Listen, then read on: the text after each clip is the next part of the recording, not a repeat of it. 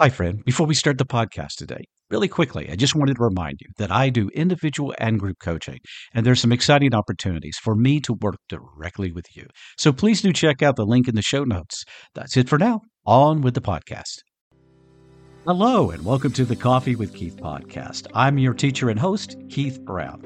And each week on this podcast, we coach you, the BiPlus individual, as well as others within the community, how to turn your hurting into healing and your healing into happiness. Subjects of this podcast will include sexual identity trauma, shame, family dynamics, relationships, coming out issues, bisexuality, dating, mindset, faith development within the Christian faith, and a whole lot more. Every week, you will get powerful teaching to help you create the life you desire and deserve. A couple of disclaimers, though, please. I am not a licensed therapist, nor am I a medical professional. If you need either of those services, please do consult a licensed professional. Also, the views expressed on this program are either those of myself or my guest, and should be considered as such. All right, grab that cup of coffee. Have a seat here at my table, and let's chat on this episode of Coffee with Keith. Hello, my friend, and welcome to Coffee with Keith. I'm your host and coach, Keith Brown. Thank you for listening to this Friday Bible Talks episode. And before we begin today, I just want to ask you a very real question. How are you doing? You know, I realize that there is so much going on in our world today, so much hardship. We hear so much bad news. There are so many people that are suffering. There's so much talk of war. There's just all the bad news out there. And I think it's very important for us at times just to stop, to slow ourselves and ask the question, how am I really doing? So maybe that's a good journal exercise for you today, to take time just to ask yourself that question. How am I really doing today? All right, let's turn our attention to the Bible as we do on our Bible Talks episodes. And if you've been following along for a while, you're probably going to already know that we have been in the Gospel of Matthew quite a bit. And the reason for that, and if you haven't been here for a while, I'm going to tell you now, but I typically follow the lectionary lately when it comes to these Bible Talks. And what is the lectionary? It is a collection of scripture that the universal church around the world uses on any given Sunday. These texts will incorporate a psalm, an Old Testament text, an epistle, and a gospel text, at least as a minimum within this collection. And those are tied most often to the time of year within the Christian calendar, or they are topical in nature. They tie together topically speaking. And so I really like to use them because they keep us in connection with the universal church. So for the most part, the Bible Talks recently have been from the Gospel of Matthew. I did deviate a little bit and went, I think, through an epistle 1 week, probably have done a psalm here and there through this whole process, but primarily recently on these Bible Talks, I've been using the Gospel of Matthew. And that's what we're going to do again today. We are turning our attention to the 23rd chapter of the Gospel of Matthew, verses 1 through 12. Reading from the New American Standard Bible, we find these words. Then Jesus spoke to the multitude and to his disciples, saying, the scribes and the Pharisees have seated themselves in the chair of Moses. Therefore, all that they tell you, do and observe, but do not do according to their deeds. For they say things and do not do them. And they tie up heavy loads and lay them on men's shoulders, but they themselves are unwilling to move them with as much as a finger. They do all their deeds to be noticed by men, for they broaden their phylacteries. And by the way, what is that? It is sort of a small pouch that a lot of Jewish men would wear and on their bodies, and it would contain Jewish scripture, Jewish law. So that's what that is. And lengthen the tassels of their garments, and they love the place of honor at banquets and the chief seats in the synagogues, and respectful greetings in the marketplace, and being called by men rabbi. But do not be called rabbi, for one is your teacher, and you are all brothers. And do not call anyone on earth your father, for one is your father, he who is in heaven. And do not be called leaders, for one is your leader, that is Christ. But the greatest among you shall be your servant, and whoever exalts himself shall be humbled, and whoever humbles himself shall be exalted. Now, first of all, let me tell you, there is that reference to don't be called a rabbi, don't be called a father, et cetera, and et cetera. And because I have a background as an ordained minister and primarily as an Episcopal, not Episcopal, an Anglican priest, an affirming Anglican priest in my, as part of my background, and still do have all that credentials. I've had people come to me and say, "How dare you use the title of father?" Or, I've got Jewish friends in my past that, they would have the same question. How do you refer to yourself as rabbi? And, I don't think that's exactly what Jesus is teaching there in this text. There is a connection. There is um, some order of acknowledgement to the position. It's not to the person. So if we say that, someone were to call me father, for instance, it's not because that makes me look good, or that doesn't make me more special, or it doesn't make me better than anybody else. I think that's the key. And a lot of people misunderstand that. So it's not about the person as it is about the title, the position, because the position has with it, from a church standpoint and from the Jewish standpoint for a rabbi, it has responsibilities to take place on behalf of the church or on behalf of the synagogue. So there is some duty in that, and it goes around the position. And I used to tell, when I used to teach history some years ago to students, I would share this idea, and I would talk to them sort of, because there would be maybe a political campaign, sort of like going on today, and people would talk about the president. And I say, I don't have any respect for our president, or he's not my president, or whatever the case may be. And perhaps you've heard that as well. No matter who's in office, there's always going to be somebody who will say, he's not my president. And I get that, because maybe it's a different political view, or, they don't agree on policies and stuff like that. And I get it. And this platform that I have here is not about politics. But what I often would tell my students is, hey, it's not as much about the person as it is the position. So with the position comes some sense of responsibility or authority. Same thing is true with a teacher in a classroom. I used to tell my students when they would come in, I would say, you know what? I want your respect, but I have to earn that.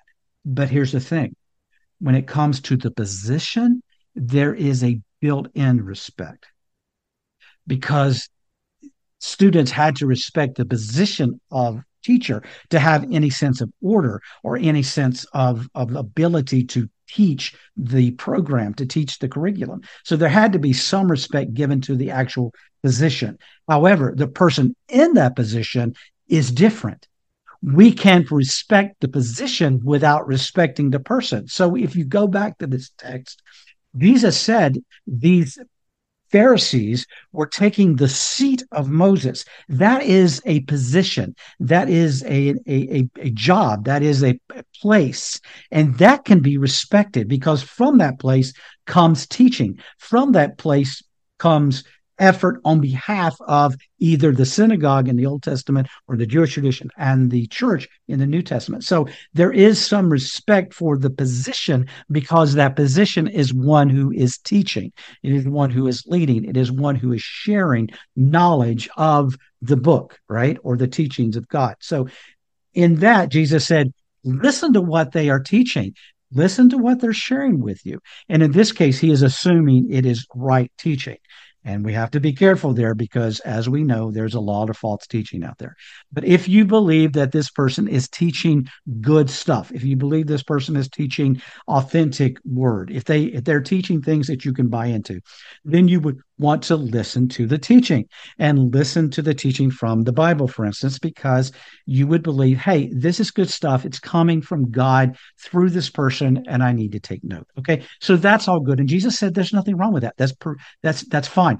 But where he did have an issue was that these leaders, these Pharisees, these keepers of the law, who would wear their fancy cloak and wear their containers of the scriptures around so people could see them, and they would get thicker and bigger because they would load more of these laws in there, and they would go around and they would make everybody else's life miserable, because they would point a finger and say, you shall do this, or you must do that, or you must adhere to this law and this law and this law. And they kept adding to them this whole drudgery of what it means to be a follower. And yet Jesus said, and if you look at them, they're not doing any of it.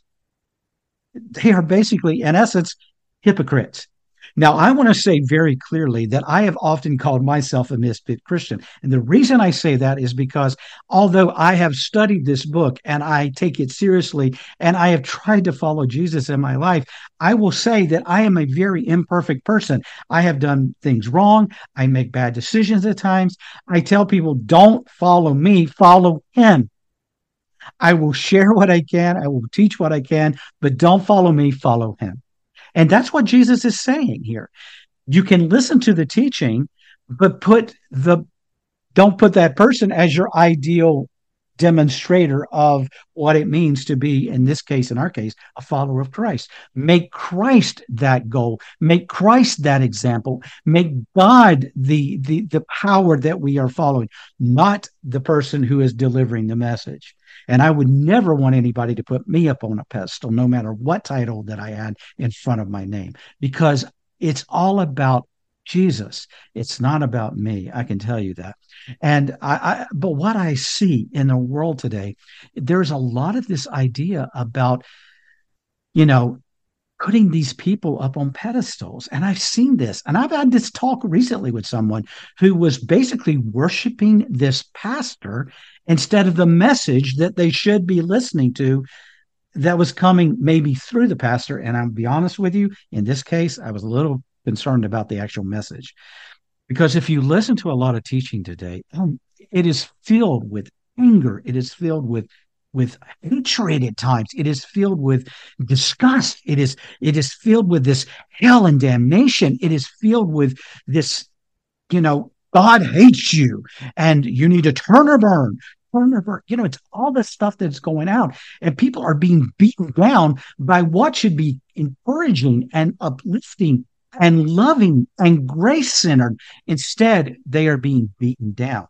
And if we look at a lot of people who are hearing the so-called message of God, their lives are not always indicative of what they should be sharing. It may be indicative of what they are sharing, but it's not always indicative of what they should be sharing. And in my opinion, a lot of times, including myself, we are not always the best examples of what it means to be a follower of Christ. There are many times in my life, if somebody looked at me, they would go like, huh? He's a follower of Christ, or I need to follow him? No, you don't. You need to follow Jesus. You need to follow the teachings of Jesus. You need to go to the Bible and let it speak truth to you. Now be careful. Don't go to it and make it say whatever you want it to say. Let's dive a little deeper than that. Let's be careful here, okay? But when we are going to it, it is the word that we want to listen to. It is the teachings of Jesus we want to follow, just as Jesus said in this teaching today. But we want to be careful that we're not just following like some sheep to a person who may not be living it out. And this is not, by the way, it is not intended to be a judgment in any way, because like I said, I'm trying hard here not to cast judgment on other people, although it's very easy for any of us to do. I'm not trying to do that, because I know that people can do the same to me. They do the same about my teaching. They do the same about anything I do. I get judgment, and I get it online. I get it everywhere. And so I'm not trying to do the same, but there has to come a point that we are more concerned about the teaching than we are in the person doing the teaching, because that person will fail. That person will make mistakes. And there are a lot of people that their faith has been hurt because of the deliverer has not lived up to the delivered message. And that's where we have to be careful, folks, because if we expect somebody else to be indicative of that message all the time, then we are putting an undue desire, an undue responsibility on the person.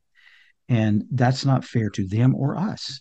And the only person who is ideal, the only person that we can truly use as our example, in my opinion and in my faith, is Jesus. So let's take that. So today, If there is anything that I would offer you is, take the person with a grain of salt, but listen to the message. And if the message is ringing true, if the message is related to the teachings of Jesus, if it is delivering a message of love and grace that Jesus so often shared, if you can buy into the message, regardless of what you see in the messenger. Okay? Because the messenger, be honest, as a messenger myself, is a frail human being with sin and failure as part of their lives. It's all about Jesus. Just my 2 cents today. Until next time, heal your hurts, move your mountains, and may God bless you. Bye-bye, my friend. Well, there you go, my friend. This episode of Coffee with Keith. Thank you from the bottom of my heart for listening. Now, please stick around. One more announcement I want to give you. God bless you. See you next time.